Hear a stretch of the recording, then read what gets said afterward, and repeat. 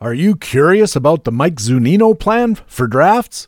We'll talk about that and more with Ray Murphy, co-general manager of BaseballHQ.com, next on Baseball HQ Radio. Learn to play the winner's way, 'cause Baseball HQ Radio starts right now. And here's your host from BaseballHQ.com, columnist Patrick Davitt.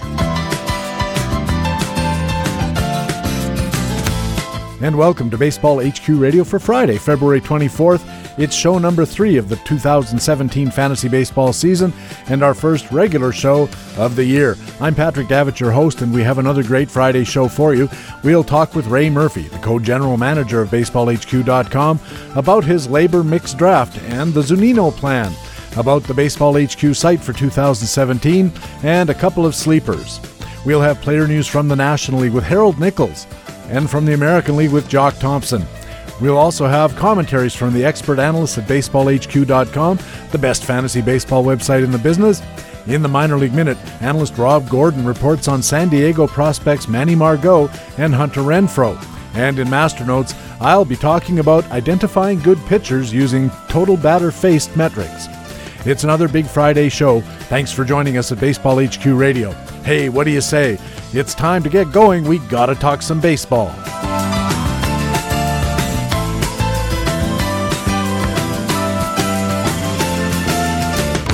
And in the first inning of this Friday edition, our League Watch News reports. Jock Thompson is on deck with the American League, and leading off, it's the National League report and our old friend Harold Nichols. Nick, welcome back to Baseball HQ Radio. Thank you, Patrick. It's good to be back to baseball. Before we get started, what have you been looking at in this early preseason to start getting ready for your own drafts and auctions? Oh, I've been just trying to comb through projections and all of that sort of thing and see what the leagues I'm in are keeper leagues. Have had to do cut downs and a lot of time trying to make difficult decisions on who to cut and who to keep and that sort of thing. So let's start with the last big free agent signing in the National League. Catcher Matt Wieters, formerly of the Orioles, signs just up the road with the Washington Nationals. BaseballHQ.com analyst Phil Hertz says 2016 might look disappointing, but if we take a closer look, most of the arrows are pointing up. What did Phil mean by that? Well, they are indeed. Matt Wieters, the market that Matt Wieters hoped would develop for his free agent year simply didn't happen. And it took a long time for him to get signed. And that I'm sure was a disappointment from his point of view. But, Matt Wieters, I was reading a blog the other day that was written out of Baltimore about, the discussion was, why is it taking Matt Wieters so long to get a contract? And basically the folks in Baltimore were saying this guy hadn't done anything for several years and he just looked awful.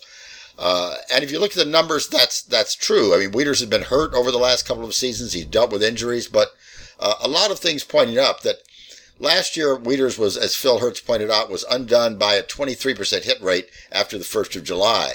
So his power index, his expected power index was up. So his contact rate was back up to 80%. His expected batting average was 20 points higher than his real average. So as Phil Hertz said, everything seems to be looking up for Matt Wieters, and he could really surprise and have a nice bounce-back season, I would think, in Washington. The problem, of course, is going to be that ballpark is much more difficult for a hitter than the ballpark in Baltimore. You know, I don't know that I'm not in a National League this year or a mix, so I'm just kind of thinking off the top of my head because I haven't given Matt Wieters a lot of thought. And when I look at his record, I look at it and I think even at his best, he wasn't that great. You know, his peak year was in 2011. He managed 500 at-bats, so he had a pretty full season. But it was still only a $14 season, a .260 batting average. You know, he had just over 20 home runs, but only 70 RBIs and 70 runs, and of course, no stolen bases. I mean, among catchers, I get it. He's kind of an option, I suppose. But Matt Wieters, over his career, has been something of a general disappointment to me, and I wonder if that's just going to continue, even though he signs with this new club. And then add in the injury risk. I don't know. I think I might nominate Matt Wieters and then stay well away. I think you may be right. I think that this is a player whose perception and potential has always been a bit better than the reality. The injury risk is very high on Matt Wieters. Simply has not gotten over 2014, 2015, did not get to 300 at bats. So that's a red flag. And certainly has not matched the potential that we hoped he would have when he first came up. So I agree with you, Patrick. I think there's potential for some downside here. On the flip side of that, there are not a lot of really strong catchers out there. So if you get beyond the first tier of the Buster Posies and players like that, then Matt Wieters falls into kind of a middle tier of, yeah, he might do okay, but I sure wouldn't pay a lot for him to find out. Yeah, we're projecting Matt Wieters at BaseballHQ.com to have 17 home runs, which is certainly helpful, but a modest $8 season in all, around 50 runs scored and 50 RBIs. That low batting average were a little bit higher than last year, but still not great. I don't know. I agree with you. Of course, catchers very thin in both leagues. National League's no exception, and maybe you have to... maybe Wieters is going to be the best of a bad lot in that sort of second tier, as you mentioned, but he's not going to be on my target list if I'm a National League drafter, that's for sure. Also, something of a lesser signing down in Milwaukee. First baseman Adam Lind signs on. Of course, Chris Carter moseyed down the road to the Yankees.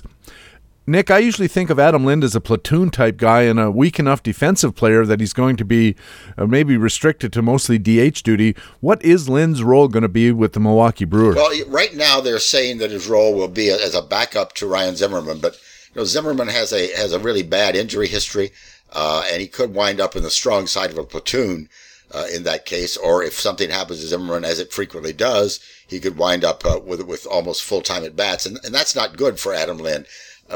Adam Lind has reached a point in his career when he simply cannot hit left-handed pitching. And so he's very good against right-handers. But the thing to look at with Adam Lind is, if you go back to 2009, here are the home run totals since 2009. 35, 23, 26, then 11 in 2012, then 23, 6 in 2014, 20 in 15, 20 in 16. So this is a guy who's got a pretty good track record behind him, and has a decent batting average against right-handed pitching. So I think this is kind of an under-the-radar, on your bench, second catcher, third catcher, or a third first baseman sort of thing. A guy who could have some value, and sneaky kind of value, if the playing time develops. Yeah, I think the big question is going to be playing time, and as you mentioned, certainly Adam Lind's best days are behind him. It's been a while since he was a $20 player. That was 2013, $7 only last year. Despite 400 at-bats, $7 is not really getting the job done. So, again, Adam Lind might be a curious type of play, but a cautious type of play is how I'd sum it up. We're projecting Lind to just earn $6 in 5x5 leagues because of his playing part-time. And Milwaukee also made some news. There's another first baseman in the mix.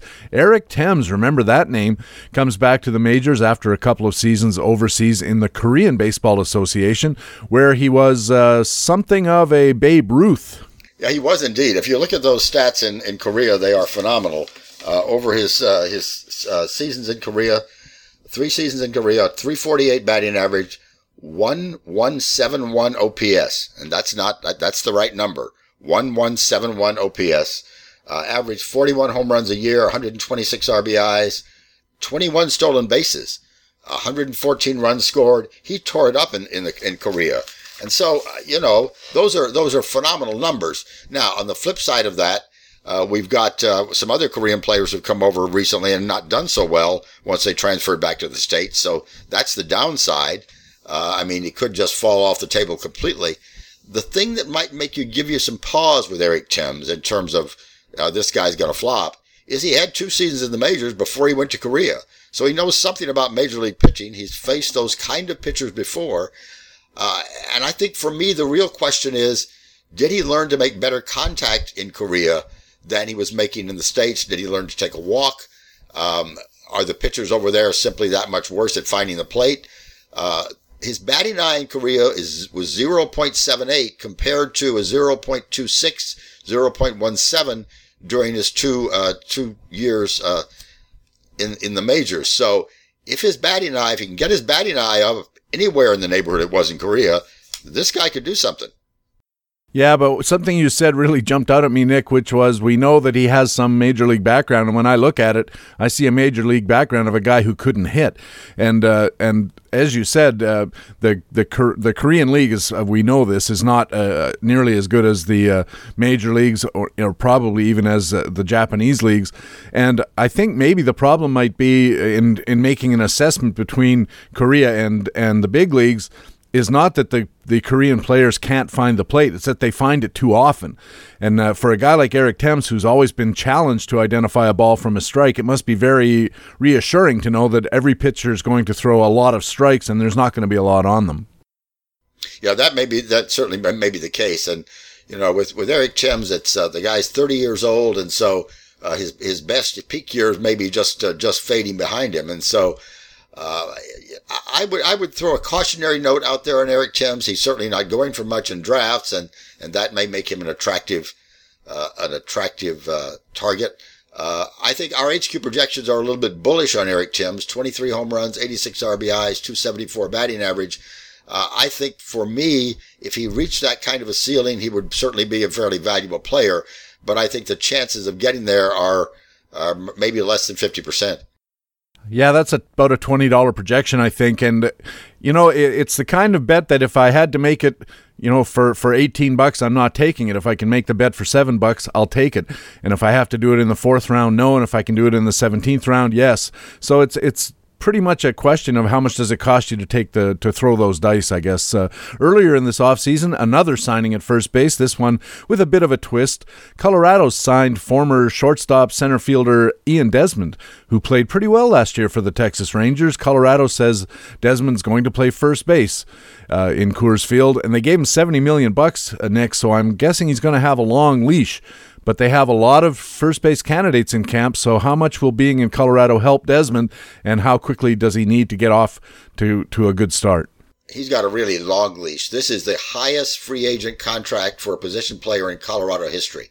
So they're going to give him a long leash to adapt to the National League, and with that kind of a record behind him. And, the thing to look at with Ian Desmond was, in a way, he really had a career year last year. Some great numbers last season. 22 home runs, 86 RBIs, 21 stolen bases, 285 batting average. That's kind of, that's a really good line. And he's done that before, but you've got to look back to 2015 when he had a $14 season and had hit 233. So I think if you look at him historically, that 233 batting average in 2015 was a bit of an aberration. He has generally done better than that. I think it's a good signing, and I think Colorado's a good landing place for Ian Desmond. So this is something where I would say, yeah, I'd roll some dice here.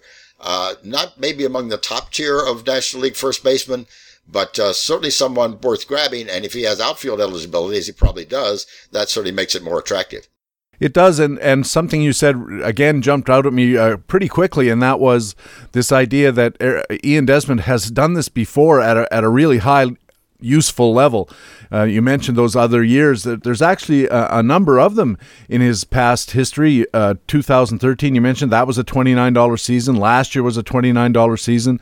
2012 was a $26 season. 2014 was a $27 season. And he always seems to be able to figure out a way to get 20-ish bags, 20-ish home runs. And if it weren't for the batting average in 2015, he probably would have been up around $20 a game. And that starts, as you said, it starts to look like the outlier, because most of the time he's like 260 to 290 in that range, and that's a pretty normal range considering normal variance. We're projecting Ian Desmond for a pretty good season in Colorado, $24 this year, and I think there's upside there. I think there is too. I think there's definitely upside. Our projection right now is 18 home runs, and I think in Colorado he could easily exceed that. He's hit 20 home runs in 4 or 5 of the past 6 seasons, so and 19 in the other one. So I think that 18 may be a low projection, especially playing in Colorado. And finally, Nick, staying in Colorado, the Rockies always seem to have trouble nailing down the back end of their bullpen. They put guys in there, and of course it's tough to pitch in Colorado. We all know that, but they get injuries, they get poor performance, they trade guys. I mean, they really have trouble. So this year they've addressed the issue. They've signed free agent former Kansas City closer Greg Holland, who was on the shelf all of last year after surgery. Holland lost the closer job in Kansas City because of that injury. So what is his status coming back from surgery as a potential closer in Colorado?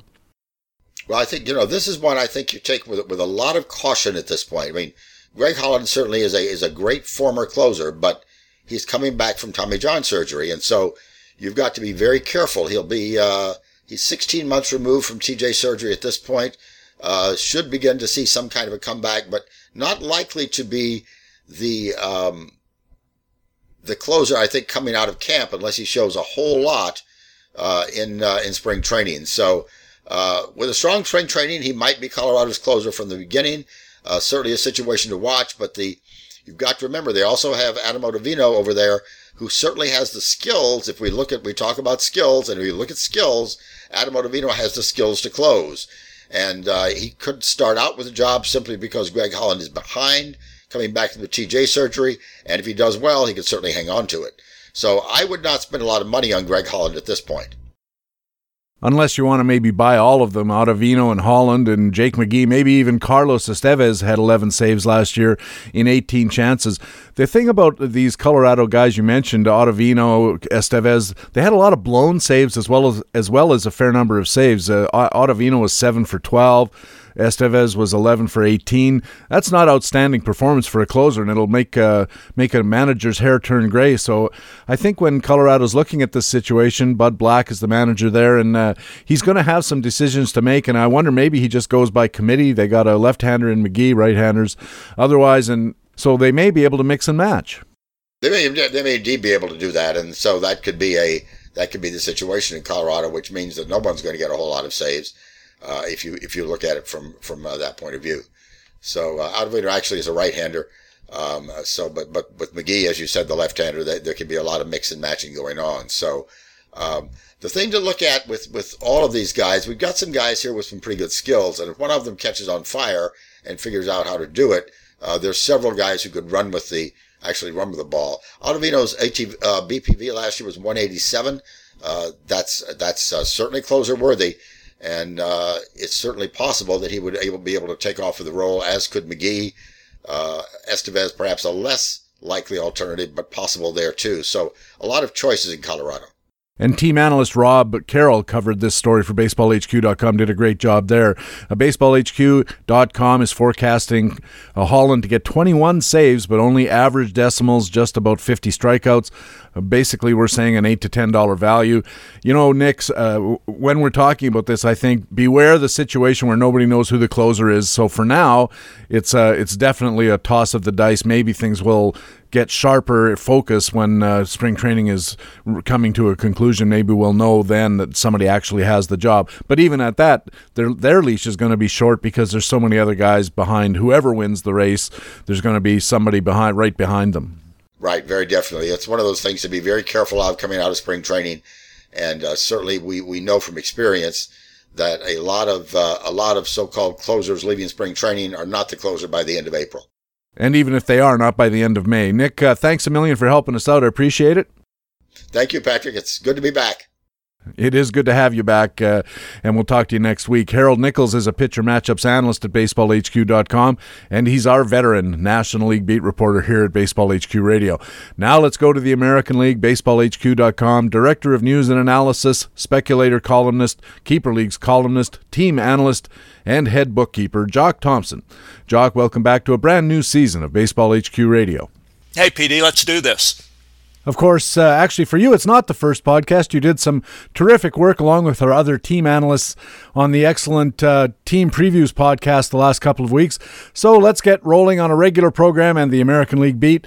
This is the first week at BaseballHQ.com of Playing Time Tomorrow columns. They come out 6 days a week, one per division. So let's start in the American League Central. There's a lot of worry among David Robertson owners as to how long he might be saving games in Chicago, where they seem to be rebuilding. Mike Shears touched on this in his Playing Time Tomorrow article. What's the news coming out of the South Side bullpen? Well, obviously the struggles the White Sox had in 2016 and the trades of Chris Sale and Adam Eaton in the offseason tells you that they're in rebuild mode, or at least in reload mode. And we didn't go for many days this winter without hearing a lot about the rumored deals for Jose Quintana and Todd Frazier or Robertson. So they may not be done. And Robertson's an interesting guy in Chicago for several reasons. He's an established closer. He has a big contract that runs 2 more years. He'd been fairly dominant until last season when he really struggled with his control at times, as well as home runs in the second half. Fantasy-wise, it's easy to see why the White Sox likely have him on the market. They have plenty of big arms that could replace him, certainly by the time they're ready to contend again. And this is where the near-term angst among fantasy owners, I think, comes into play. So let's talk about some of the replacement possibilities, Jock. The name everyone seems to be thinking about is Nate Jones. How much is there to that? Yeah, I mean, Nate Jones is the obvious choice here. He enjoyed his best year in 2016. He throws mid-90s gas, good control, lots of swing and miss. But he's interesting, too, because he has a cheap contract through 2018 with very inexpensive club options for 3 years after that, as Mike Shears noted. And he's more dominant than Robertson right now. So given his past injury issues, it almost seems like the White Sox might make him available as well, particularly to contending teams. So even if Robertson departed, Jones' ascension to the closer role may not be certain or even that long term if it happens. Okay, so let's take this to the logical extension. So Robertson gets traded, Jones comes in, does well, he gets traded. Who's next on the greasy ladder? Well, Mike Tabb's Zach Birdie is an obvious candidate. He's a college reliever. He throws 100 miles an hour. He's got a lot of swing and miss too. He had some control problems early in his minor league career. He ought to be in Chicago this year. Obviously, the White Sox, if they're not contending, can afford to work him into the role.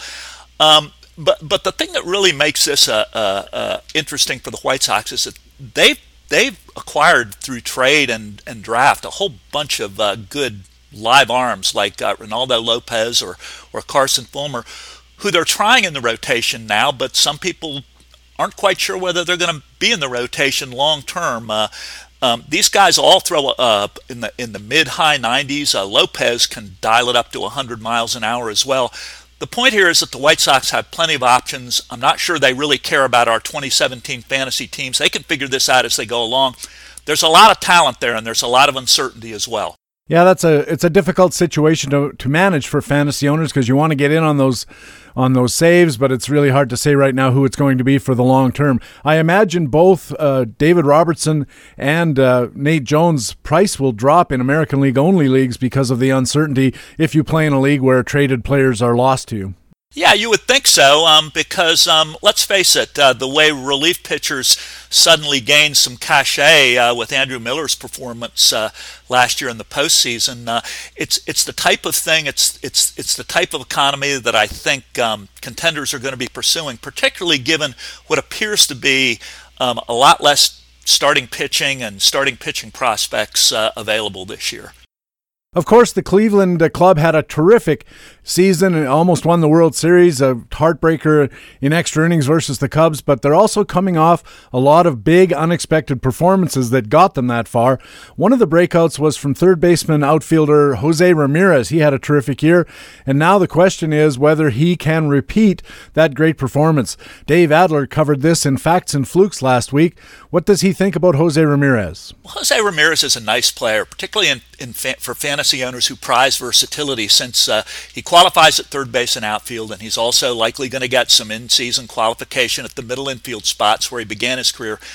But as Dave kind of points out in his effort, it's difficult to see how he improves or grows too much from 2016, even at age 24. He's probably not going to hit 312 again. He had a 34% hit rate last year. And even though we have him up to 13 home runs in our current projections from 11 last year, I'm not sure I'd depend on this because a lot depends on his fly ball rate, which was higher than it had ever been last year in 2016. He's got fine contact. He's going to make contact near 90%, decent speed, and he's certainly capable of hitting 280 with the 25 stolen bases we have projected for him. I'm with Dave in that he could come close to 2016, but gun to my head, if I'm betting on it, I'm projecting a little bit of regression from here. You know what? Jock, I think I'll take the over on the projection, and I'll disagree with you and with Dave. I think that Jose Ramirez should be full value for almost all these stats, and I wouldn't be surprised to see him get up to 15 or 16 home runs and maintain everything else. So I'm going to be looking at Jose Ramirez really hard when I go to my draft later on in March, and I feel very confident about him. Danny Salazar in Cleveland also made some real big contributions in the first half anyway. 2.22 ERA through 15 starts. Then a 7.36 over the last 10 starts, and finally to the DL with forearm tightness, often a problem with an elbow, shoulder fatigue, often a problem with the shoulder. This is not good news. He didn't play in the playoffs at all. Ryan Bloomfield covered Salazar in a Facts and Flukes column this past week. What does Ryan see about Danny Salazar? Yeah, Ryan points out in his work that Salazar's control's been pretty shaky for the past 3 years. His dominance has really overcome that, but the control really went south for all of 2016, even before the second half injuries. More than anything in the second half, because along with the walks, he gave up almost 2 home runs per 9 innings in the second half, which is what led to that inflated ERA. Velocity, swinging strikes, they were fine. Swinging strikes were down a tad after June. But Salazar can still dominate when he's right, particularly with that good fastball changeup combination. Unfortunately, as Ryan notes, durability's always been an issue with Salazar. He's never gone more than 100. Well, he's only gone more than 150 innings just once in his career. He's never hit the 200 mark, and now the walks look here to stay. So, an effective guy when he's healthy. He's going to get you lots of Ks. A mid-rotation guy, but he's always going to be a risk, and perhaps even more of one going forward. And again, Jock, don't you think this is the kind of situation where you have to see whether all of that risk, and it's substantial, I agree with you, but if all of that risk gets priced in at the table, maybe this guy's worth $6 as a bid or $7 as a bid or a 16th round pick in a draft. The question with guys like this, it always seems to me, is are you being asked to pay a premium given the risk involved? That's exactly right. I mean, you always have to look at the situation you're confronted with in your auction and in your draft and in your league. Who is valuing Salazar and where are they valuing him? He could be a bargain or he could be a way out of your salary league. So you're right, PD. It's all relative. All right, let's move over to your bailiwick, the American League West, as we continue our tour of the American League. There's been a whole bunch of outfield turnover in the division, especially in Seattle, where new GM Jerry Dipoto has been tearing things down and building them up more quickly and purposefully than the U.S. Marine Corps.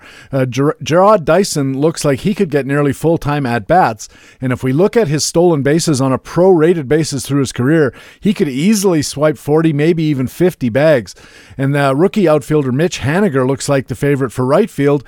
You covered this in your first American League West Playing Time Tomorrow. Talk about the Seattle outfield in general and Dyson and Haniger in particular. Yeah, Dyson's always been a really interesting player, particularly a fantasy player. He's a guy who's averaged more than 30 stolen bases a year for the past 5 years, and getting less than 300 bats every season in Kansas City. And now in Seattle, he looks primed to get his first ever shot at 400 at bats as the left-handed hitting platoon against right-handers. And he looks to me like a decent bet to steal 40 bases. So with speed at a premium, he's a guy that a lot of people should be targeting. Haniger's a little more of an unknown quantity, and there are still some observers out there that don't think he's much more than a part-timer, which as a right-handed hitter could be problematic.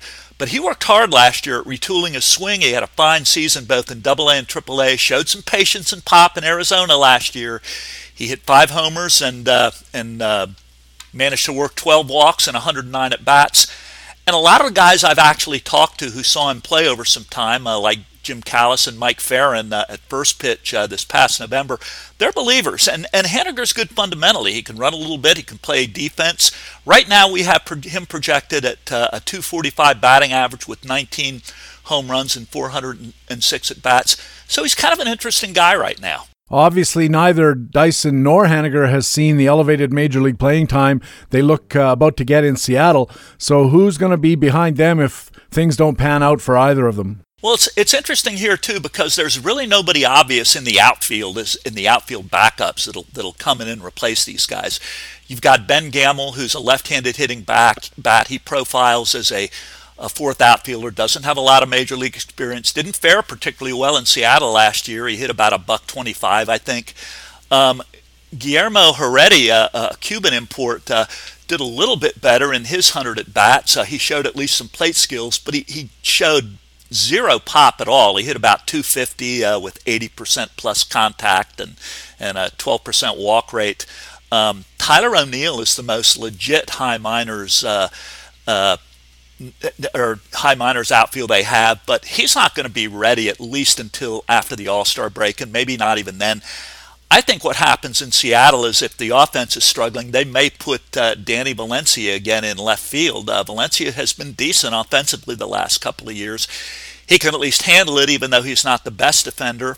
Seattle also has Nelson Cruz, who they hope can be almost a full-time DH this year, but that may not work out for them. So who's backing up these guys is a real question mark right now.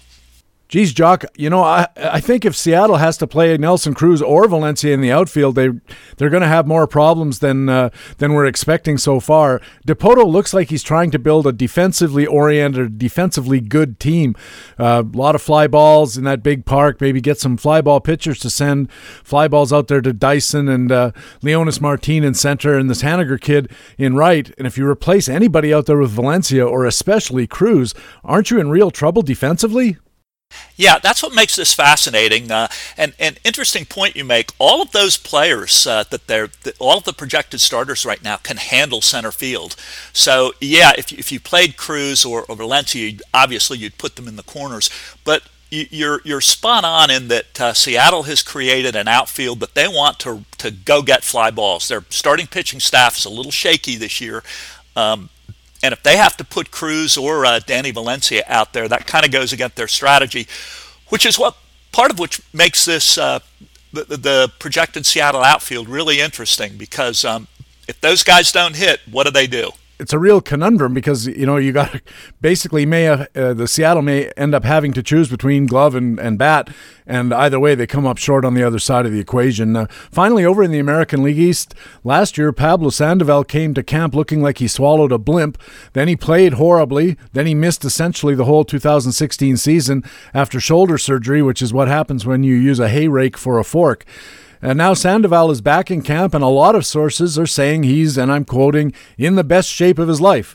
And haven't we heard that before? He has a really big contract with the Red Sox, so Boston looked like they might give him another try at third base and maybe try sticking with him. Chris Olsen covers the division in Playing Time tomorrow. What does he think of Pablo Sandoval's comeback bid? Yeah, well, apparently, per all the reports, and Chris, Sandoval's lost about 30 pounds. Obviously, the talk, the Red Sox camp, and we all know this is an annual thing now with Sandoval. And the fact that Boston is on the hook for $53 million still says he's the guy at third base, at least against right-handed pitching, who he hits, as long as he can stay healthy. Brock Holt is, as always, capable of backing him up and will probably be his platoon partner. He'll take over full-time probably if Sandoval crumbles.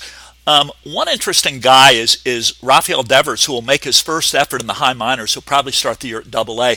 He has the skills to force himself into the picture after the All-Star break, though he'd really have to take a big leap forward. He doesn't have any experience in the high minors. But this is a guy who's a top 5 hitting prospect overall, not just on the Red Sox. So this is a guy to watch. It's going to be interesting to see what happens at third base for the Red Sox this year. Okay, so if we sum it up, what do you think about Sandoval's risk-reward balance when we go into draft? Yeah, it's really similar to what we were talking about before with Danny Salazar. Sandoval's risky, but depending on your league, he could be undervalued. If you could get him for $5-6, when he's healthy and right, he still hits right-handed pitching. He's not likely to reach his previous peaks, some of his better years in San Francisco's, but I mean, if I needed third base help, I'd bid $5-6 on him and hope to get $9, maybe even as high as $15 back. That's a pretty good Red Sox lineup, and that ballpark he's in is also very good. So if indeed he can stay healthy, he can still produce. Well, the Baseball HQ projection looks a little pessimistic or cautious. We're projecting a .270 batting average, which would help most teams. 12 homers, 59 RBIs, 48 runs scored, and of course 0 on the stolen base side of things, which isn't bad. But, if you look back in Sandoval's career, he's had some double-digit dollar value seasons. I mean, admittedly, they're quite a long ways away now, but there's a bit of upside here. And if you get him, like you said, $5, $6, $7, it's almost all upside because he really can't do worse than $5 again, especially if he's in any kind of better shape. Yeah, and he hits right-handed pitching. I mean, he's always been able to hit right-handed pitching when he's on. The real key with Sandoval, obviously, is can he stay healthy enough to stay on the field and get those 400 at bats that he's going to need. Okay, Jock, thanks a million for helping us out. Week 1 of the regular part of our BaseballHQ.com podcast season. We'll see you again next week. Okay, PD, thanks. Jock Thompson wears many hats at BaseballHQ.com, and he's our man on the American League beat here at the Baseball HQ Radio podcast. After the break, our feature interview. Stay right here for Baseball HQ co-general manager Ray Murphy, next on Baseball HQ Radio. Hi, this is Rob Gordon, minor league analyst for BaseballHQ.com, and I just wanted to take a minute to tell you about the 2017 edition of the Minor League Baseball Analyst, our annual guide to the prospects and trends that will help you win your fantasy leagues. The Minor League Baseball Analyst has scouted more than 1,000 prospects using Baseball HQ's exclusive player potential rating systems, sabermetric analysis, performance trends, and major league equivalencies from the past 5 seasons, and there's lots more as well. Order your Minor League Baseball Analyst today for just $19.95 plus shipping and handling, and if you order directly from baseballhq.com/MLBA17 and enter the promo code MINORS at checkout, you get $5 off your order. Plus, you also get a PDF copy of the book. And if that isn't enough, you get online updates for all 30 organizational lists and our top 50 fantasy prospects. Today's winning fantasy baseball players get on top and stay on top by knowing which prospects are the wannabes, the maybes, and the gonnabes. Go to the top. Go to baseballhq.com/MLBA17 and order your minor league baseball analyst today.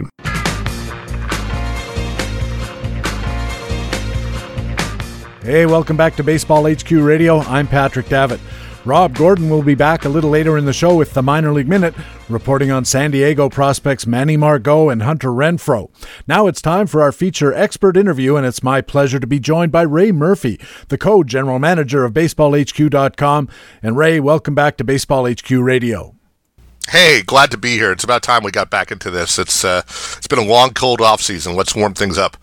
Well, let's start with some congratulations, Ray. Earlier this year, the Fantasy Sports Writers Association named you its Fantasy Baseball Writer of the Year for your work at BaseballHQ.com. So congratulations to you. Well done. Thank you. That was very surprising and very cool. I think the part of it I enjoyed the most was probably the congratulations from fellow HQ writers like you guys and our staffers and people who have been theoretically reading my stuff for a long time who said things like it's well deserved and overdue or whatever. And I'm like, oh, okay. If people actually seem to be saying that, then I guess I'll just sort of accept the award. It was great. It was like I said, totally unexpected, but turned out to be way cooler than I even anticipated. Were you in the room, or did they just send you an email? They were announcing them live on Sirius XM that night, so they'd sort of told everybody the week before to send in a phone number and they'll call you, and then I got a text like 15 minutes before saying they were going to call me, so that was kind of the, borderline surprising, auspicious way they announced it. I jumped on Sirius XM and they honored me live and all of that. That was kind of cool. Well, congratulations again, and on to business. Fantasy Baseball Writer of the Year. You've had a few articles already this year discussing your own expert draft experiences so far. I really liked your story about the labor mixed draft. You started by talking about something you called the Zunino plan.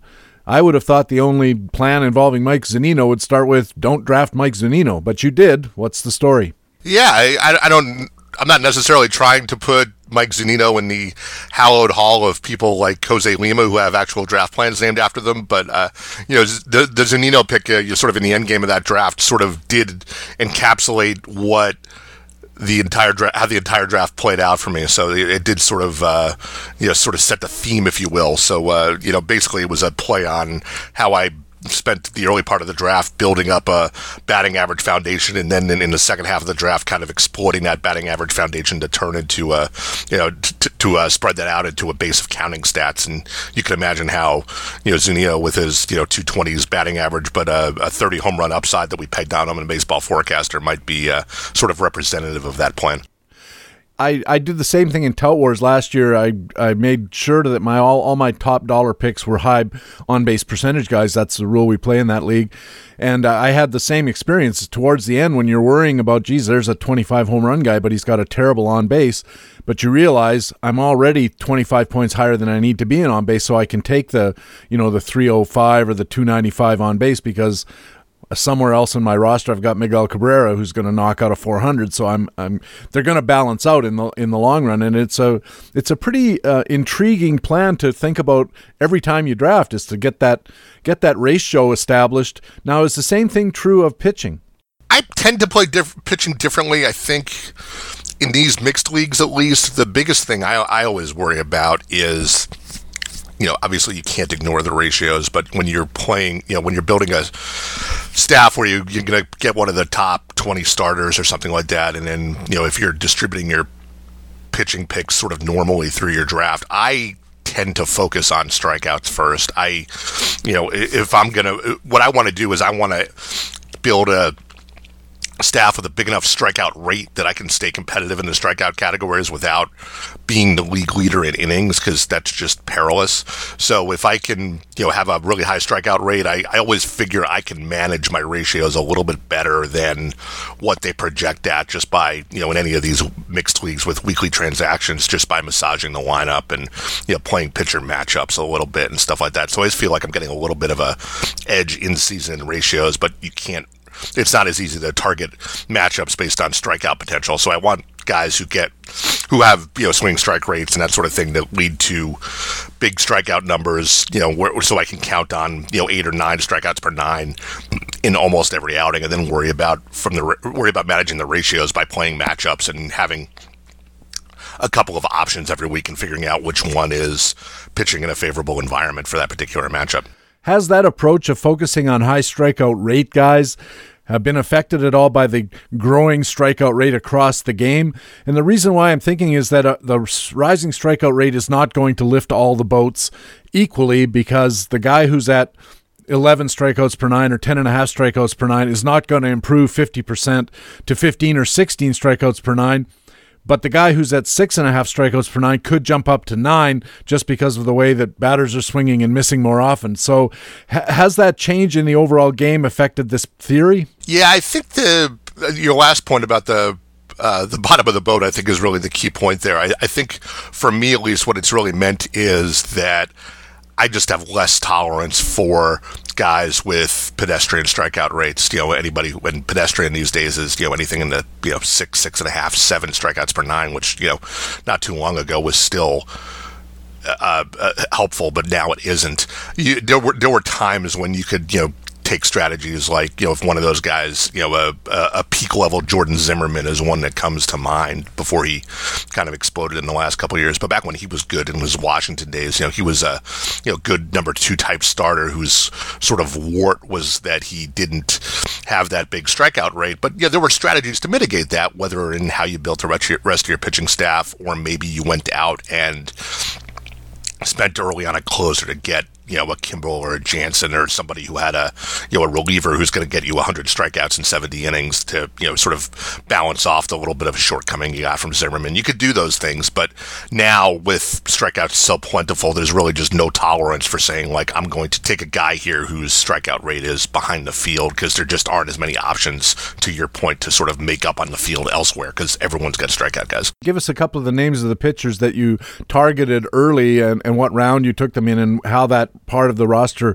framing process proceeded. Yeah, Labor's actually a pretty decent example of where, when it got to sort of the, not dart throwing exercise, but sort of in the soft middle of the draft, where I was filling out the middle of my rotation, that, strikeouts were sort of the primary filter for me. I had Archer is my ace, and I added Kenta Maeda, who's, probably, to be fair, borderline to what I was talking about. He's probably a 7.5 or 8 strikeout per 9 guy.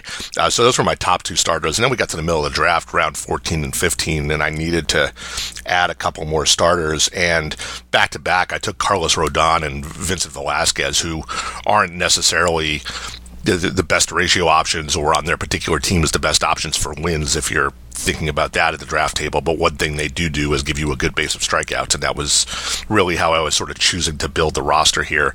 Labor in particular, it runs pretty deep, even for one of these mixed leagues. They all sort of look the same on the surface, but the way Labor's rosters work is you get 6 reserve spots plus unlimited DL, and that really just frees you up to, for me at least, I always end up using 4 of those 6 reserve spots for extra starting pitchers, and knowing that I'm not going to be hamstrung by having to carry DL guys or anything like that, chewing up those roster spots just tells me I'm going to have 9, 10, maybe even 11 starting pitchers to play those matchup games I was talking about. So when a Rodon or a Velasquez has a good matchup, they'll be in the lineup. When they have an average matchup, they'll be in the lineup. But if there's something I really don't like, if Rodon is going through the AL East swing on a road trip, or Velasquez goes to Coors Field or something like that, then they'll be on the bench. Yeah, I never thought of the idea that you could pick up your strikeouts halfway through the draft, because in my mind, typically the strikeouts are going to fall as the pitchers fall in the rounds. But because of their other warts that they have, certainly you're a little worried about the ratios and that kind of thing. Then those fairly high strikeout, fairly risky otherwise type guys, Carlos Rodon's an excellent example, should fall down because everybody's so worried about killing their ERA or killing their WHIP that they're going to give him a wide berth, and maybe you snag him a round or two below where you might expect a pitcher like that to go based on strikeouts alone. You had the number 4 pick, Ray, and speaking of pitching, you knew that Clayton Kershaw would not be your selection if he fell to you at number 4, and I'm wondering, given the fact that you're focusing on high strikeouts and Kershaw gives you such an excellent floor in all the pitching categories, by some measures he's the most valuable player in fantasy baseball. Why would you not consider Clayton Kershaw? I mentioned in the article, I think, or maybe it was in a tweet following the draft, I can't, for as many years as I've been playing this game and as many years as Kershaw has been good, I'm not sure I've ever owned him. And it's really just because I just can't bring myself to pay the price. And for sure, in a lot of years, people who pay the price of a top 5 or top 10 pick, or, he's been in the first round for a long time now. Most years, people who make that pick get rewarded. Kershaw's delivered time and time again. I think last year is kind of the best example of why I can't bring myself to do it, because he finally broke down a little bit last year, had the back problems and that sort of thing. And the trick with him is he's going to be fantastic, but there's a big difference between him being fantastic for 240 innings and 190 innings, and that's given he's getting a little bit older now, and back problems tend to not just suddenly go away on their own. I don't doubt that his ratios will be great and his strikeout rate will be fantastic, but without knowing whether I can plug in the 230, 240 inning denominator to all of those rates, I just can't bring myself to do it when compared to the top 5 or 6 picks in this draft through Trout and Betts and Arenado and Altuve and Goldschmidt and Bryant. To me, those guys are all guys I'd rather have than Kershaw, and I would consider Kershaw probably, if I were picking somewhere in the next tier, but toward the middle or back half of the first round. But as we saw in this draft, he went second, so there was no chance of me sitting. I wasn't even going to get him at 4, let alone someplace where I might consider him like, say, 8, 9, or 10. What did you think when the Kershaw number 2 pick was announced? Well, it's it's interesting. The whole thing about that is trying to build a team around it. And if you look at what Jeff Erickson did with that draft, he with that pick, he threw a lot of high upside darts after that, trying to build his offense. And I think that's kind of what you have to do, because, as good as Kershaw is, you are sort of behind the 8 ball offensively when you don't get that $35 4 or 5 category stud contributor. And, I think Jeff would tell you that. Talking to him after the draft, or talking to him or reading his post-draft article, he basically said that. If you look at his second round pick, he followed up Kershaw with Giancarlo Stanton, which is, by the ADP, a little bit of an early pick, but certainly if he wanted Stanton, he was going to have to take him at that 2-3 turn, and he did. And there's a lot of volatility there. If Stanton, stays healthy, plays 140 games and hits, he could hit 50 home runs if he plays 140 games. That's the kind of pick that would mitigate the loss of not getting a hitter in round 1. That you can certainly see from a team construction perspective why Jeff did that, but that combo of Kershaw and Stanton 1-2 is just, for my taste, just an enormous amount of risk. Now, you mentioned all of those Arenado and Goldschmidt and those kind of guys, and you said that you had rated Nolan Arenado of Colorado ahead of Jose Altuve this season when those players came up for grabs.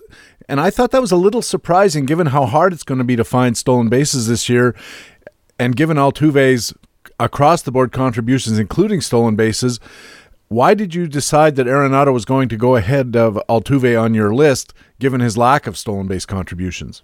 You're exactly right. And even earlier in the offseason, I probably would have made and defended an argument that Altuve's unique skill set between the enormous batting average and the stolen base contribution over, he's so durable too and racks up 600 plus at bats a year, which just gives you such a benefit with that high batting average over so many at bats. I would have made an argument earlier in the offseason that he could have even been number one or number two overall, but I think the thing that has swayed me a little bit on that is just the effect that he had in the second half last year after they dropped him down in the order. When they dropped him down in the number 3 spot and he stopped running, I think he had 9 stolen bases in the second half. And that is just enough to give me pause. If I was sure he was a 30 plus stolen base guy to go with the 10 or 15 homers and the 325 batting average, that's more compelling to me and might have pushed me to take him over Arenado. But the idea that, I just can't fully convince myself that the power surge last year is real, even though the metrics back it up, just because, he kind of fails the eye test for a slugger. And then throw in, the lineup position risk and the fact that, on the downside, I think you're looking at somebody who, even with the big batting average, what I think is baked in with things like his line drive rate and his contact rate and that sort of thing. Certainly the batting average skills are well established, but I think there's the potential there that you don't get either 20 homers or 20 steals. And even with the batting average at that early pick, that's just not enough counting stat for me. So the thing about Arenado is, no, he doesn't contribute in stolen bases, but he's got just such a high floor with cores and the durability and the established power. I mean, you could just ink in 290, 35, 100, and that might be on the low end. I mean, you'll get you won't get anything in stolen bases, but you can be absolutely sure of what you're getting in the other categories, and that kind of predictability is what, in the end, gave me a little bit of an edge for Arenado over Altuve. All right, then why over Paul Goldschmidt? You could have actually drafted Altuve or Goldschmidt. In the 4th slot, you did take Arenado, and the next 2 are Altuve and Goldschmidt. And Goldschmidt looks to me like a consensus top 3, top 4 type guy. Average speed and power, and pretty reliable in those counting stats. Why not Paul Goldschmidt in that spot? Yeah, he's a perfectly reasonable choice there, and I think the reason I didn't take him actually had nothing to do with him or his skills or his profile. It was really just a sort of a team construction thing. Picking 4th, I was looking a little bit ahead at that 2nd and 3rd round picks, and one of the things I saw in the ADPs and in the player rankings and in the way that some of these other drafts have played out is that there's sort of a cluster of first basemen who were going to be available to me in that round 2, round 3 range that I really like. And I didn't want to paint myself into a corner where if I took Goldschmidt first and then the guy I liked most in the 2nd or 3rd round was another first baseman, I didn't really want to have 2 first basemen through 2 or 3 rounds. And sure enough, it turned out that I took Freddie Freeman in the 2nd round. But that easily could have been any of Freddie Freeman or Encarnacion or Votto, who went a little bit before my pick. But those 3 guys were guys who I sort of realized that I was going to be weighing pretty closely on that 2nd, 3rd round turn, and I wanted to retain the flexibility to take them. I wondered about Freeman versus Encarnacion. You could have had Encarnacion. He went right after you took Freeman, as you mentioned, and I wonder why not Edwin, given the fact that, again, you're looking at a very consistent power bat, and Freddie Freeman, while he seems to have a lot of upside, it seems also that we've been waiting a while for that upside to hit. Yeah, it does. And those 2, I mean, based on the fact that, as you said, they went in consecutive picks, I think you can pretty much throw a blanket over them. I took the slight, I gave the very slight edge to Freeman for not particularly concrete reasons. But I think it was probably just, a case of chasing that upside, like you said, thinking that, there's given their relative ages and development paths, they've been very similar producers the last couple of years, but if one of them has another level to unlock, that's more likely Freeman than the 33-year-old or whatever it is, Encarnacion at this point. So that's probably what swayed me in that direction. So you start off in your first 3 rounds, Arenado, Freeman, and Daniel Murphy of Washington, and it must have dawned on you at that point you were starting to run into some stolen base trouble. Yes, I had plenty of batting average. In fact, those 3 guys together, I think, project for an aggregate 300 batting average over, something like 1,700 at bats or something. So that's a huge foundation. But yeah, I had a total of, maybe 10 steals at that point, right? Those 3 guys don't run at all. So that was going to be a problem. But that maybe a little bit less of a problem than in other leagues. There is trading in labor, so I sort of have it in the back of my mind that I don't necessarily need to come, in a competition like this, or drafting against sharp minds like this. You can't come out of the draft having sort of hit all your goals in 10 categories. There's just, the competition's too good, and you're going to have to take some risks or short some things along the way. So I sort of had in my mind that in this particular format, because there's trading and because you don't need to win every category and there's no overall competition like in NFBC or something like that, that I might have been, I was more content with aiming for the comfortable middle of the pack, fat part of the bell curve in stolen bases rather than trying to ace the category. So, and that just got crystallized after those 3 picks because that was the best I was going to be able to do anyway at that point. You subsequently, when you were looking at batters, did start looking at guys who offered some stolen bases, no gigantic stolen base guys left at that point, but Alex Bregman, Jose Ramirez, there's 15 to 20 apiece. If you go down a little farther, Tim Anderson, a stolen base threat with a terrible batting average, but you offset that with that good batting average foundation that you'd already laid. And then quite late in the draft, I thought you managed to land Malik Smith, who's a speculative play, but if he gets any at-bats in Tampa, could steal you a ton. Yeah, exactly. Through round 20 or whatever it was, I'm pretty sure I was bottom third of the league in stolen bases. Malik's was definitely a play toward trying to sort of land a get out of jail free card in that regard. And if he comes up with the at bats, are probably the biggest question there. And if he gets on base, stays healthy, and those sorts of things, yeah, that can be a 30, 40 stolen base upside, which solves a lot of my problems if that plays out in round 20, whatever it was I got him in. So yeah, but that's one avenue to sort of solving the problem in one fell swoop super late. But of course, there's risk there. There's he's not particularly proven. He had the broken thumb last year. He looked like he was starting to put it together before he got sidelined, but we didn't get a chance to see him sustain the growth. Because unfortunately he ended up on the DL. So we'll wait and see. There's a chance that that could turn out to be the best pick of the draft for me, and that it fixes my stolen base deficiency. Or he could be cut by the end of April, and I could be trolling the waiver wire for stolen bases, which is never a fun proposition. We'll see how that goes. Also, in the article that you wrote about your labor mixed draft, you discussed taking advantage of what you called the short side of the snake. Now, you picked 4th. That meant when you're coming back in the even rounds and then turning around back into the odd rounds, those picks are only 7 apart. It's almost like being at the wheel, but with a little bit stretched out. What's the theory of playing the short side of the snake? So the thing is that, as you say, there's 6, 7 picks in there that go by, and off the cuff, it might sound like that's a little too many to predict what's going to happen there, but you have to remember that the 6 picks are only 3 teams, so you can look at 3 rosters, and I did this a couple points in the draft and say they've all already got 2 starting pitchers. They may not be likely to take a third here, but the closer run is going on, and none of them have a closer, so let me grab the closer first that I want, and even though I have an SP I'm targeting, I will try to float him through those 6 picks because I think he's more likely to come back than maybe see 2 or 3 closers go off the board in between. You can do the same thing with catchers pretty easily. If there's if you're trying to gauge whether in round 12 or 14 or whatever the catcher that you're eyeing is likely to come back to you, you can. It's a pretty safe bet that a couple of those 3 teams, if none of them have catchers, are going to be thinking about that at that point. So as the draft was moving back to me, sort of right to left on the snake like that, I was always, when we were a couple of picks away from my turn, I was always taking a quick glance at those 3 teams from to my left on that snake, trying to figure out, where their priorities might be. And a couple of times you guess and you guess wrong. Their heads are just in different places at that point, or you don't know how they value or prioritize a particular position. But it's hard in a draft, obviously, to sort of keep track of what all 15 teams are doing. But if you're toward one end of the snake, you can keep track of the teams on that short side in a little more detail and maybe figure out how to order your pairs of picks, because when you're toward the end of the snake like that, you do tend to think of the picks in pairs, even if you're not actually on the wheel where you get the two in a row. If you're just a couple of spaces off of it, you're sort of thinking on the long term about what two things you want on the way back. And, basically it's just a way to try to figure out what order you want to play those two things in.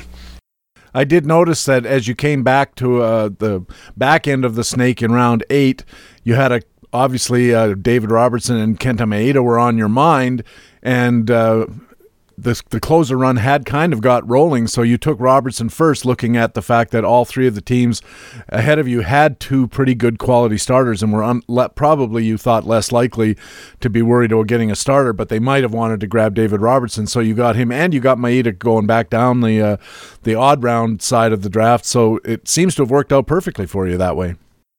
Yeah, I'm not sure I can take 100% credit for that, because that was one where I pointed out that example, but after I took Robertson, the closer run stopped. Even though none of those three guys to my left had a closer, they didn't take another one. Now, maybe one of them would have taken Robertson if they had fallen through. But, when you're in a run like that, once you get your guy, you kind of want to see the run keep going a little bit and let other people feed into it and push other stuff down the draft.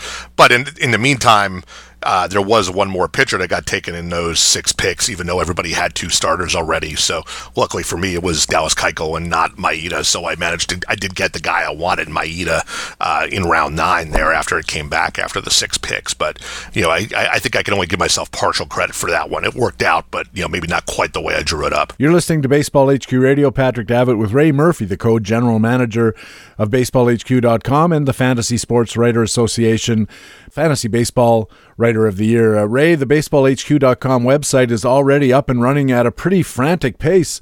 How many articles are we publishing in any week during this draft prep season?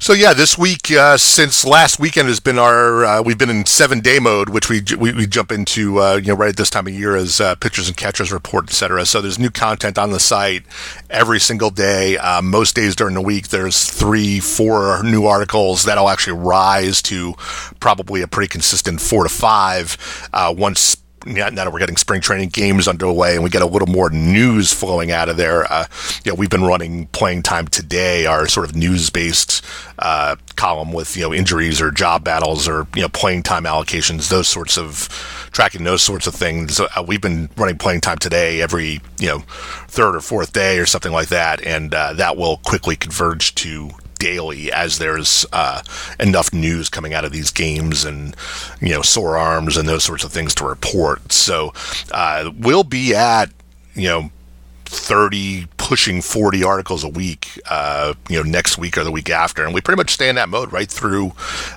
late September, the end of the season. So we are hitting our stride, getting ramping up to full speed here. You mentioned the Playing Time Today columns. There's also Facts and Flukes. These are real old standbys that have been around BaseballHQ.com for a very long time and for very good reason. They're very helpful.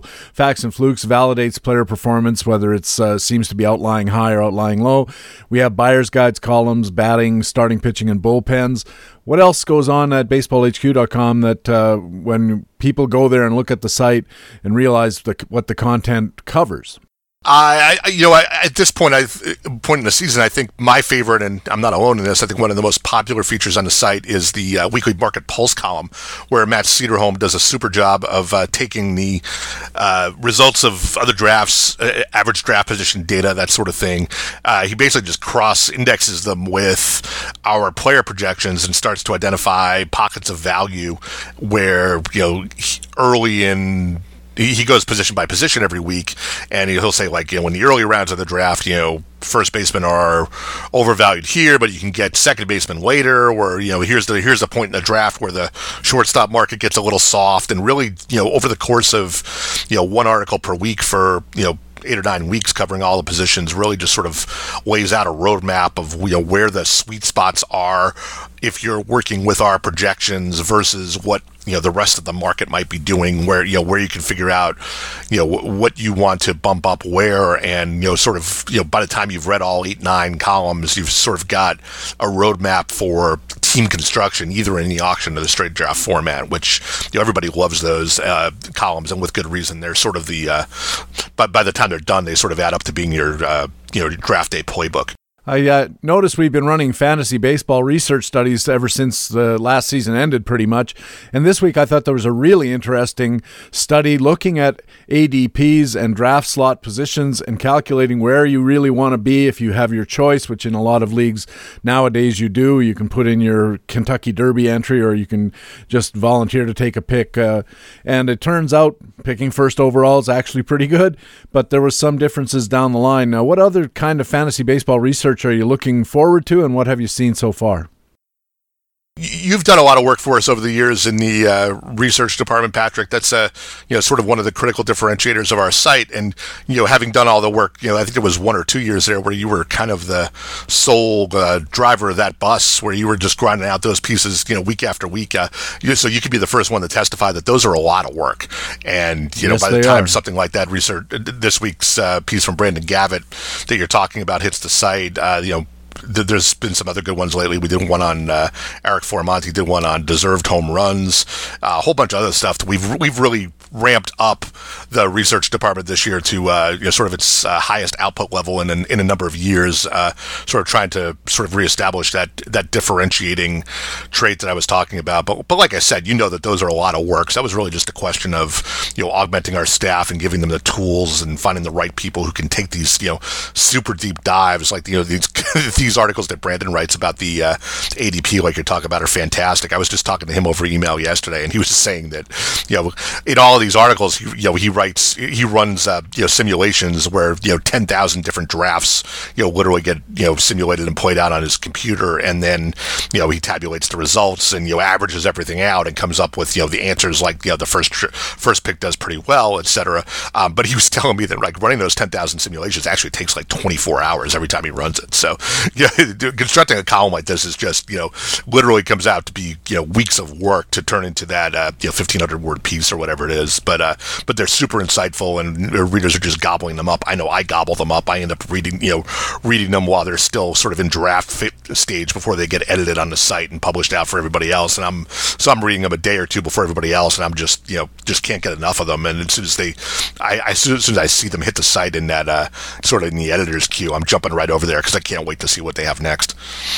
And we should point out that he wasn't sitting there for the full 24 hours staring at his screen. You let the computer do the work, and you go off and take the garbage out and that kind of stuff. We also have our minor leagues coverage as well. And another thing that I've always liked about BaseballHQ.com, I used to write these, is the gaming and strategy columns that cover all the various formats. I think one of my very first jobs at BaseballHQ.com, back when Ty Cobb was a top round draft pick, was they called it the Roto strategy column, and I was coming up with ideas about how to figure out how you wanted to approach valuations and those kind of things. It was all dollar values for me. I don't play straight draft that much, but I really like the gaming and strategy columns, and they're back in full force again as well.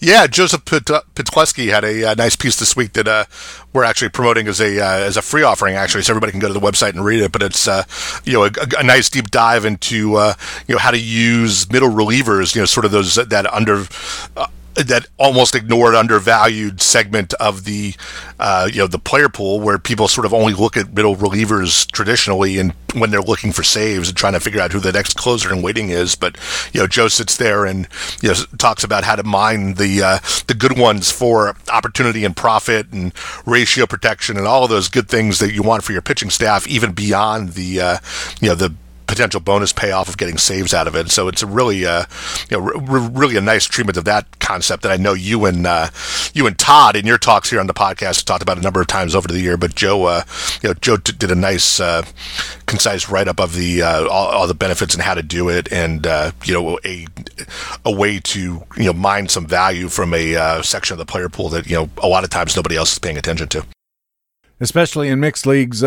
Ray, I know there's every year there's some stuff that changes at the site. It's not always reader facing. Like there's not always new features that have been invented for the use of readers, but a lot of stuff goes on behind the scenes. I remember a year or two ago we changed the pure quality start rules to be more reflective of what constitutes a good start for a starting pitcher. Anything new like that in front of the reader or behind the scenes for 2017? Yeah, a couple of things we've got in the hopper, and a lot of it is flowing out of that, kind of flood of research we have going on that we were just talking about. One of the things that you'll see probably pretty close to opening day is we're doing a pretty significant refresh flowing out of that pure quality starts concept. We've for a long time had pitcher matchup scores that we derive from those pure quality starts that for somewhat for DFS purposes and somewhat for just daily or weekly regular lineup setting purposes. We've had a scoring system every day we publish on the site where you can see the ratings for all starting pitchers for the day, and we're to be honest about it, one of the things that happened with that pure quality starts change you talked about last year is it didn't break those matchup scores, but that change to pure quality starts sort of narrowed the differentiation, or it wasn't as easy to spot what the good or bad starts were on a given day with the new quality starts metric that we put in last year. So we're rebuilding the pitcher matchup scores sort of from the ground up, and I think we're on track to roll that out on opening day. So that'll be something new we'll have for this year. Otherwise, you're right, a lot of the work that goes on too is always not necessarily directly visible in the content on the site. But one of the things we did late last year that people are benefiting from in force now is we actually swapped out the shopping cart on the site, which was the old shopping cart on the site was circa 1997 or something like that, and just very old school web, very clunky, very temperamental, and frustrated a lot of people on the customer side. Frustrated me because you never want to be making it difficult for people to give you their money. So we actually fixed that problem. We've got a state-of-the-art shopping cart now. It's working great. Customer service complaints are way down as a result of that. So that's an example of something that doesn't look as cool or sexy as a new metric that solves the riddle of pitcher wins or something like that, but is still important and still part of the good customer experience that we're trying to foster here. So working on a number of different fronts as always. Yeah, I was using the shopping cart. I always get the one with the wheel that wobbles back and forth and you can't get it to go straight. So I'm glad that that's fixed. Got my two mangoes in there, and I just don't want to shake them to death. I know that you have the honor of writing a fair amount of content for BaseballHQ.com as well. What are your plans as a writer for this season?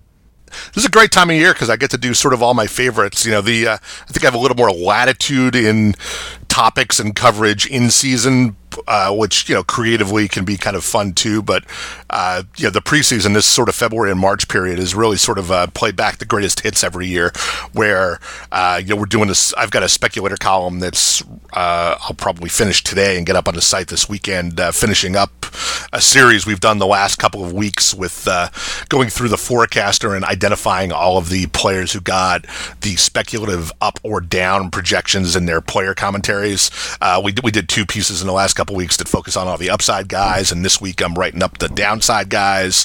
The general manager's office, Brent and I, sort of tag team that column. This labor draft review that you and I were just talking about is appeared in that space. And in a couple of weeks we have the Tout Wars mixed draft, so I'll go through that draft in a couple of weeks, and then probably do a similar treatment of it in the general manager's office space. And one of my other favorite columns for March that's on my radar screen is the Straight Draft Guide, where we sort of take all the tools on the site and all of the experiences in the drafts we've had and boil it down into here's sort of your one-stop shop for all of the strategy and all of the sleeper lists and all of the tools you need to take into your draft. If you show up on the site on Thursday and your draft is on Saturday and you have one day to cram, go to this page, read these.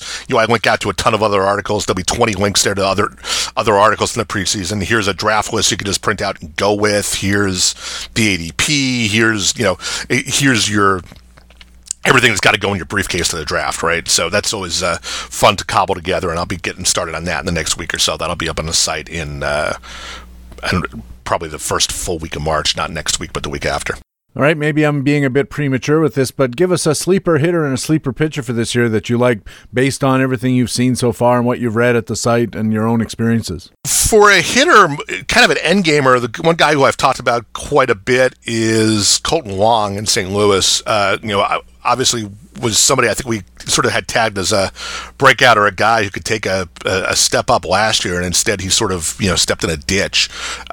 Sort of got off to a slow start, lost his job to Aledmys Diaz, who just hit everything that was thrown at him, and as a result he ended up briefly in the minors. He was on the bench, then they were fooling around with him in center field. Sort of just a lost year. He never really got going, but I still like a lot about Colton Wong, and I like the power and speed combo. I think he's going to work his way back into an everyday role this year. And there were also some interesting articles floating around in January about the Cardinals saying they wanted to run more. They were one of the teams. They were sort of the National League equivalent of the Orioles last year. They had something like a total of 30-something team stolen bases or something. And it was kind of understandable because I think they were up near the top, if not at the top of the National League in home runs. So they were really just an Earl Weaver kind of offense. But there was a lot of noise that I read in January of Boziliak and Matheny saying they kind of want to get back to running a little bit more. They've added Dexter Fowler as sort of a more, he's obviously got a lot of on-base percentage, but he's a faster guy who you're back at the leadoff spot in the top of the lineup instead of Matt Carpenter. So long way around of saying that I think the Cardinals might go back to playing a little bit more of a game that suits Wong's skills. So if he can, not get off to a terrible start this year like he did last year, then I think there's a path to value for him.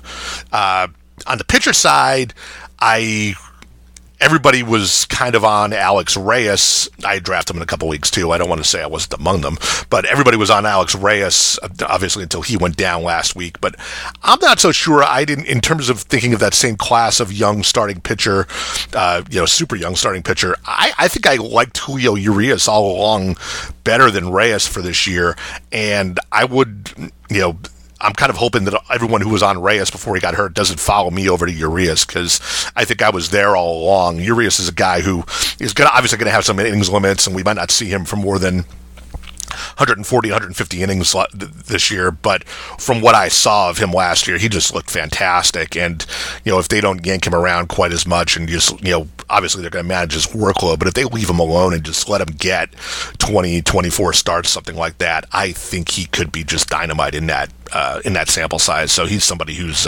certainly on my workload. If people are, he's on my radar. If people are shying away from him because they think they're only going to get, a half or 2/3 of a season, that's fine. I'll take a half or 2/3 of a season because I think it could be really, really good. Well, talking of sleepers and pitchers, I'm curious what you think about Jose Berrios. The longtime BaseballHQ.com writer Mike Shears looked at the American League Central Division in Playing Time Tomorrow, looking at all the rosters of that division and saying, looking at some of their players and making some recommendations. Would you put any money on Jose Berrios making a comeback this year after some pretty dreadful struggles? Yeah, there's a spot at a price point at which I'd gamble on that. Mike made the point that I think it's a good one. That, they're certainly not going to rush him, and after the year he had last year, I think best case scenario, even if he has a good spring, is that he's going to go to AAA and try to reestablish himself, rebuild some confidence, straighten out his approach. One of the things that I think might push me in that direction is that they did have regime change in Minnesota, and this doesn't just go for Berrios; it goes for Kyle Gibson and Trevor May and a lot of those other guys. I know you wrote a couple of things last year about some of these Twins pitchers. That team was so different than everybody else in the way they were teaching their young pitchers to pitch to contact, and their strikeout rates were way off the reservation compared to the rest of the league. But some of these guys have some real stuff, and with the regime change and if the mindset changes, I'm not saying that these guys are just going to all get fixed overnight, but with coaching and a new approach and new eyes looking at these guys, if Berrios goes to AAA and starts to look like he's figured it out or they've changed his pitch sequencing or something, let's put it this way, I'm willing to buy in pretty quickly once he shows anything at all in the way of progress, because we all know the talent was there. He was super highly rated, and he would not be the first pitcher to stumble in his first trip to the majors and, take a deep breath over the course of an offseason, come back with a good spring training and a different mindset, a little bit of help from his support staff, and just catch fire very quickly from there. I will point out that our starting pitcher buyer's guide columnist Stephen Nickrand, who's a fantastic analyst of starting pitching, says that Jose Berrios is on his radar as a guy who, and I'm quoting, has the foundation to take a step forward in 2017. I think that's right, and I think sometimes we get a little bit overly disappointed when young players, especially young pitchers, come to the majors and don't do well. And we should stop and step back and say, you know what? Pitching in the major leagues is really hard. And if you're 21 years old and trying to sneak a fastball past Mike Trout or Edwin Encarnacion, it's not that easy, and it takes a bit of getting used to. It's like being a pro quarterback. I mean, how many times have we seen a very top-rated college quarterback get drafted into the NFL? They start him in his first year, and he looks brutal. And everybody kind of puts to the side the fact that this is hard. And maybe Berrios, being a young guy, maybe a cultural problem, a language issue that he has to deal with, all of these other things besides just being on the mound, getting jerked around by the Twins management up and down, like Byron Buxton has suffered. There's a lot of factors at play here when you're looking at a prospect that maybe we just have to remember somebody at some time thought this guy was really good, and whoever thought that wasn't alone. And if we give this guy half a chance, who knows? Maybe you could spend $2 on Jose Berrios and get a $30 pitcher. Yeah, absolutely. And the biggest thing to remember about him is, at this age and with this level of experience, what you see in that first time around is so far from a finished product. I mean, you can look at the numbers, and you can look at his walk rate, his strikeout rate, his ground ball rate. You can look at the profile and from how he got tattooed, and if you go in there looking for glimmers of hope, you may not see much. Steven points out that there's a foundation there. So in Berrios, he may not be the best example of this, but sometimes guys who you look at their first 50 or 100 innings in the majors, and you look at the stats and the skills behind it, you just want to avert your eyes, but you just need to remember that that's not a finished product, and sometimes the guys come back and they're a completely different guy the second time around, and you sort of have to give them a little bit of latitude based on that pedigree, and as you say, the idea that in the fairly recent past, some pretty smart people thought he could be really, really good. I mean, I'm reminded of the young A's guys from Moneyball. I think it was Mulder who was when he first came up, he got knocked around in his first cup of coffee, and then he came back the next year and was just no longer the same guy.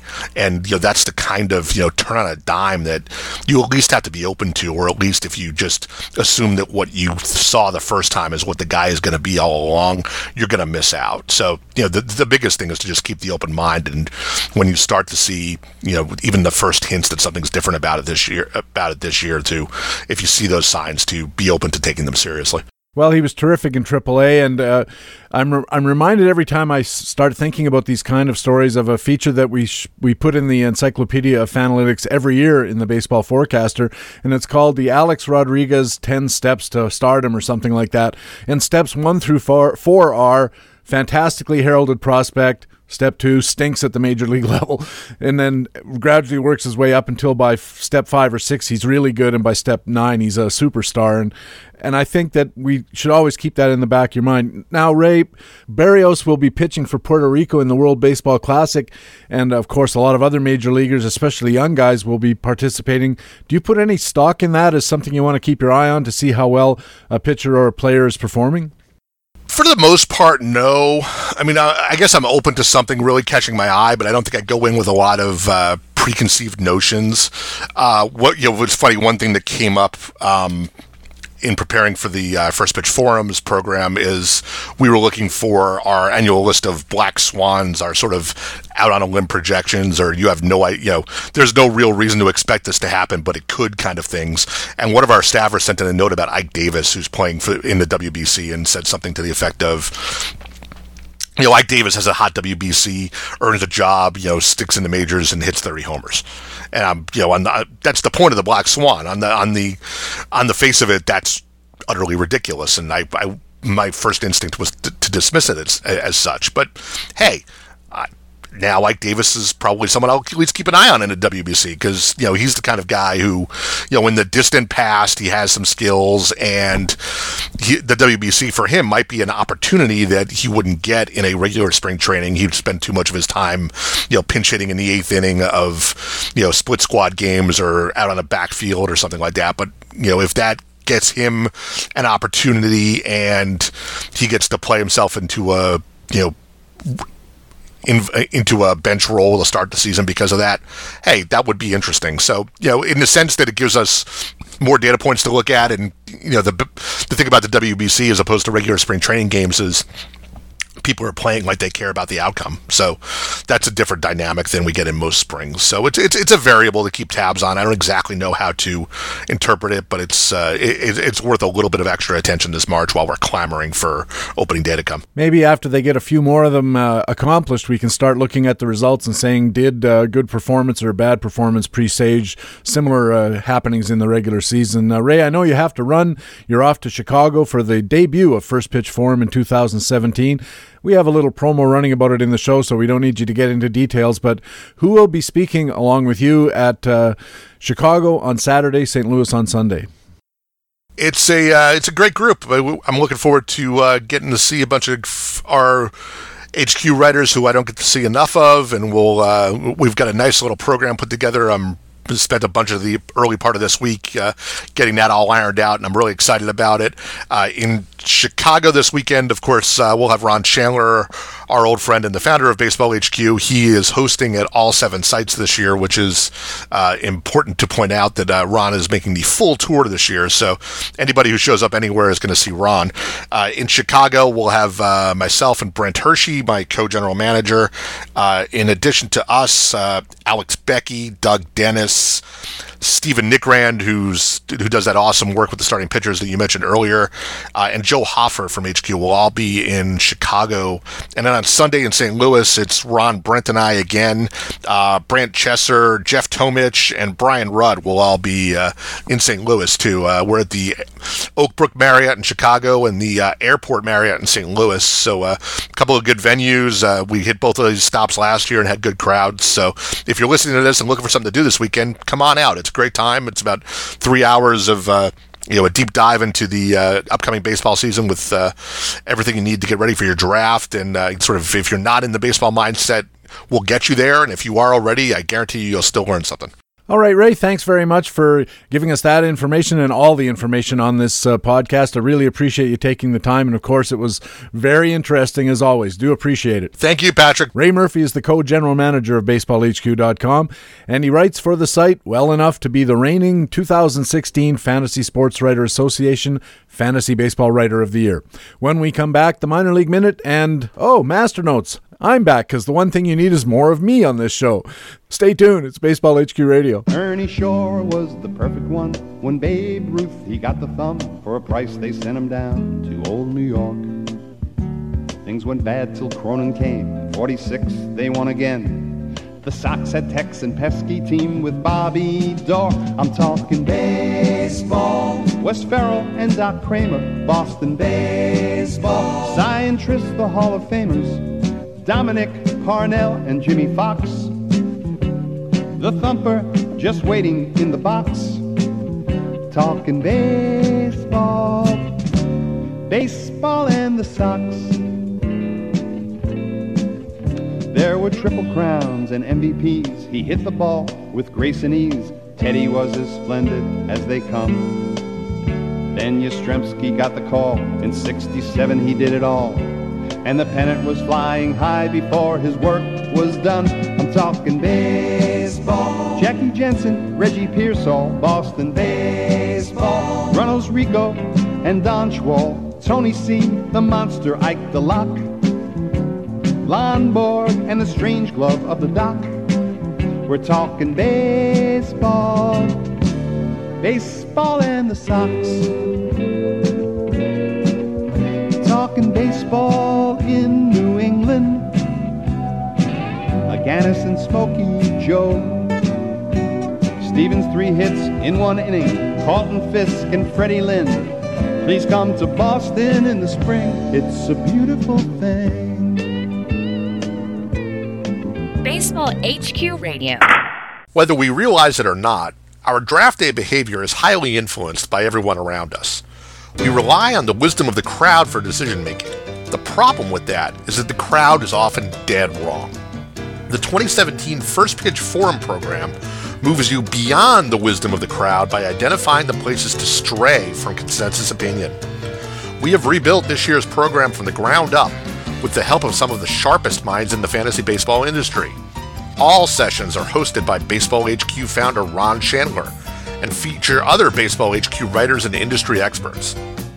We will be in Chicago on February 25th and St. Louis on February 26th. Washington, D.C., Virginia on March 3rd. New York, New Jersey on March 4th. Boston on March 5th. Los Angeles on March 11th. And San Francisco on March 12th. Come out and join us for 3 hours of invaluable draft prep time. First Pitch Forums. We'll see you there. Hey, welcome back to Baseball HQ Radio. I'm Patrick Davitt. We have our regular commentaries coming up, but first let me tell you about BaseballHQ.com and why we call it the best fantasy baseball website in the business. It's because BaseballHQ.com is ready to keep you ahead of the game during spring training and all season long with content across a wide range of great information. This week at the site, there's a look at the third base situation in San Francisco, covered in Playing Time tomorrow. In Facts and Flukes, we have analysis of Bryce Harper, Joe Panik, Aaron Nola, and other players. In Research, Brandon Gavitt's draft simulation study on ADPs. Ray and I talked about that a moment ago. And BaseballHQ.com also has minor league scouting, projections, and other tools you can use to help you dominate your competition this draft season. It's all only at the website with fantasy baseball intelligence for winners, BaseballHQ.com. Now it's time for our regular Friday commentaries. Coming up, we have my Master Notes segment, but first, it's the Minor League Minute. And here with a report on San Diego prospects Manny Margot and Hunter Renfroe is BaseballHQ.com minor leagues analyst Rob Gordon. The San Diego Padres finished tied for the worst record in the National League last year, and heading into spring training, 2017 doesn't look much better. One potential bright spot for Padres fans could be in the outfield, where rookies Manny Margot and Hunter Renfroe offer a nice mix of speed and power. The 22-year-old Margot had his best season as a pro last year, hitting .304 with a .351 on-base percentage and a .424 slugging percentage. He had 21 doubles, 12 triples, 6 home runs, and 30 stolen bases in the minors. Margot can be overly aggressive at the plate, but his plus hand-eye coordination resulted in an 88% contact rate last year, and he should be able to hit for decent average. He does have plus speed, but needs to be more efficient on the bases and was thrown out 11 times last year. Because of his speed and track record of hitting for average, Margot should have double-digit value in NL-only formats. While Margot has the speed, Hunter Renfroe has the lumber that most fantasy owners will be looking for on draft day. A strong spring should land the 25-year-old Renfroe the starting right field job, and last year he blasted 30 home runs at AAA and then hit another 4 home runs in 35 late-season at-bats with the Padres. Renfroe doesn't strike out a ton, but he also doesn't walk much, 3.9% last year, so his AAA slash line of .306 with a .336 on-base percentage and a .557 slugging percentage is not likely to be sustainable over the long term. Still, with regular playing time, Hunter Renfroe has the raw power to blast 20-plus home runs, making him a nice late-round value in most leagues. The Padres still have a long way to go and need plenty of help on the mound, but Margot and Renfroe will at least make the club fun to watch in 2017. For Baseball HQ Radio, this is Baseball HQ minor league analyst Rob Gordon. Another way BaseballHQ.com subscribers get the winner's edge is with comprehensive coverage of the minor leagues. During the spring training and all season long, the BaseballHQ.com scouting team has reports and updates on top prospects, organization moves, daily call-ups, and everything you need to keep tabs on rising stars. Now it's time for Master Notes, my weekly discussion of baseball and fantasy baseball. And this week, I want to talk about identifying good pitchers using metrics consistently based on total batters faced. Last week in Master Notes, I raised the subject of standardizing pitcher metrics to use total batters faced as the denominator. Otherwise, the metrics use a bunch of different denominators, which gets in the way of combining them, and combining them is really useful sometimes. So I downloaded all the Baseball Info Solutions pitching stats for the last 10 years or so and started the grueling task of converting as many stats as I could to total batters faced. In the interest of brevity and consistency, I'll just call them percentages to take semantic advantage of the existing and very useful strikeout percentage stat we already know and use. So, every stat I talk about during this commentary will be stated as percentage occurrence of a particular outcome versus the pitcher's total batters faced. Besides strikeout percentage, I set up the spreadsheet to calculate percentages for soft, medium, and hard hit grounders, flies, and line drives. Then I checked the hit rate chart I used in a previous master notes, and I identified outcomes as either good or bad from the pitcher's perspective. I included as good outcomes strikeout percentage and infield fly percentage. Both of them have hit rates of 0 and advance rates of 0. Base runners don't move forward on strikeouts or infield flies. I also included soft grounders, which have just a 14% hit rate and also tend to prevent base runners from advancing. And soft and medium fly balls have hit rates only around 7 or 8%. And we know from watching the game, they also several tend to prevent base runners from advancing because they put runners on directly and or they advance runners, some of them even scoring. Also, bad is the opposite of good, which helps me keep it all straight in my mind. The bad pitcher metrics start with walks and hit by pitch. They put runners aboard directly. Line drives have much higher hit rates than the other trajectories, which means more runners aboard via hits and more runners advancing. Hard hit fly balls become hits about half the time, and they're well overrepresented in extra base hits, so batters can get into scoring position right away and often push runners around, especially runners at third, who can become runs even on fly ball outs. And home runs, well, they're obviously bad. Yes, I know there are some overlaps. Infield flies are captured in fly balls, and home runs are part of the hard-hit fly ball outcome. But in both cases, these are special kinds of outcomes, and I'll live with the overlap for now. Without getting too enmeshed in details, it turned out that most established regular pitchers are pretty consistent year to year across the board in these outcomes. But it also turned out that many pitchers had some good categories and a few not so good or even bad categories. So I took a next step and I added all the goods into a good percentage category and all the bads into a bad percentage. The top 10 pitchers of the good percent group had combined good percentages of over 50% of total batters faced, and the list reads like the top of a pretty decent cheat sheet. Max Scherzer is number 1, then Yu Darvish is up there, Clayton Kershaw, Madison Bumgarner, Steven Strasburg. But what's intriguing is the names on the list who aren't obvious top-rounders, like Drew Smyly, Marco Estrada, Rich Hill, Eduardo Rodriguez, Drew Pomeranz, and Matt Boyd. Boyd makes an interesting case in particular. His 20% strikeout rate in 2016 was just league average, but his 8% soft fly ball percentage and his 10% medium fly ball percentage meant he generated more cans of corn than the Jolly Green Giant. His more defined batter face profile also makes his 2016 home run per fly ball rate look even flukier than the 14% home run fly ball he rang up. Because remember, home run per fly counts home runs as a percentage of all fly balls, including the many soft and medium hit fly balls that could never be home runs. The true luck gauge should be the percentage of hard fly balls that go yard.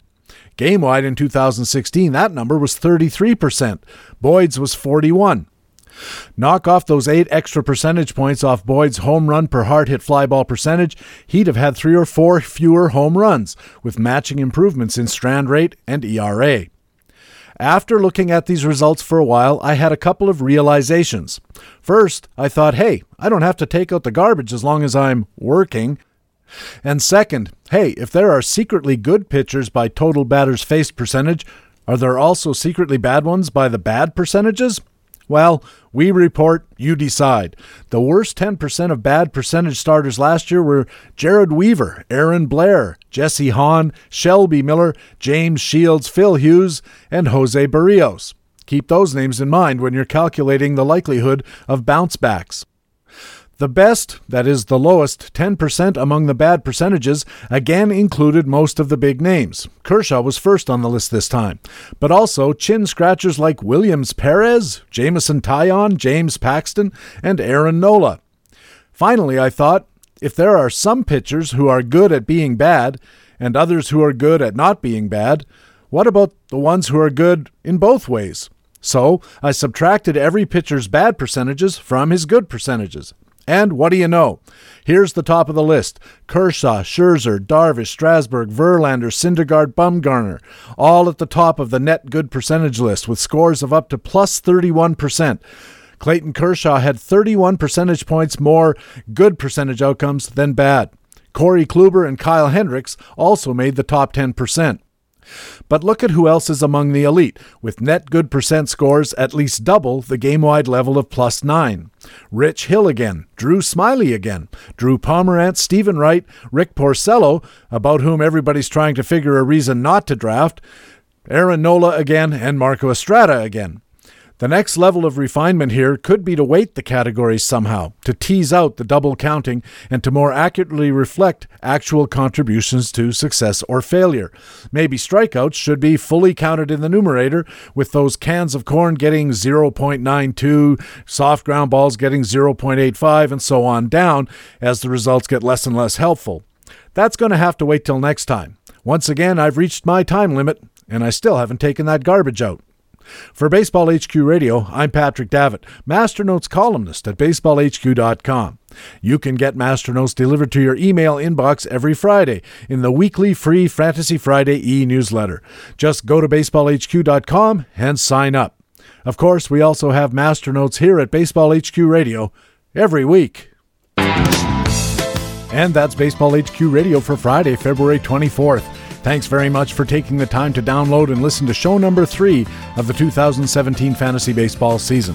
I also want to thank our guest for this Friday edition of the show, co-general manager from BaseballHQ.com, Ray Murphy, a terrific baseball writer and a big friend of the Baseball HQ Radio podcast. On the show and behind the scenes, Ray's been a big help for us. I also want to thank our regular commentators from BaseballHQ.com, the best fantasy baseball website in the business. Our Market Watch commentators were Harold Nichols and Jock Thompson, and our Minor League Minute analyst was Rob Gordon. I'm Patrick Davitt, your Master Notes commentator and the host of Baseball HQ Radio. I hope to see you on the BaseballHQ.com subscriber forums. Also remember, you can stay in contact with Baseball HQ on Facebook and on our Twitter feed at BaseballHQ. You can also subscribe to my personal Twitter feed at Patrick Davitt. And please send us a message on our email address, bhqradio, all one word, at gmail.com, where you'll always be the first to know when a new podcast is available. More importantly, please tell your friends about Baseball HQ Radio and take a second to go to iTunes and add to our 4.8 star rating. It really does help us keep the podcast going. Thanks again for listening. We'll be back again next Friday when our feature will be our first Talk with Todd for 2017. That's our guest expert Todd Zola from Masters Ball, ESPN, and RotoWire. That's the next edition of the podcast with fantasy baseball intelligence for winners. It is Baseball HQ Radio. So long.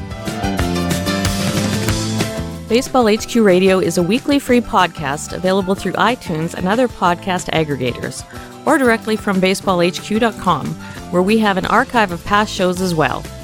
Just look for the HQ Radio microphone logo on the right side of the BaseballHQ.com homepage. Baseball HQ Radio is a production of the USA Today Sports Media Group. The opinions expressed on Baseball HQ Radio are those of the individual speaking and not necessarily those of the USA Today Sports Media Group. The program is produced and edited by Patrick Davitt.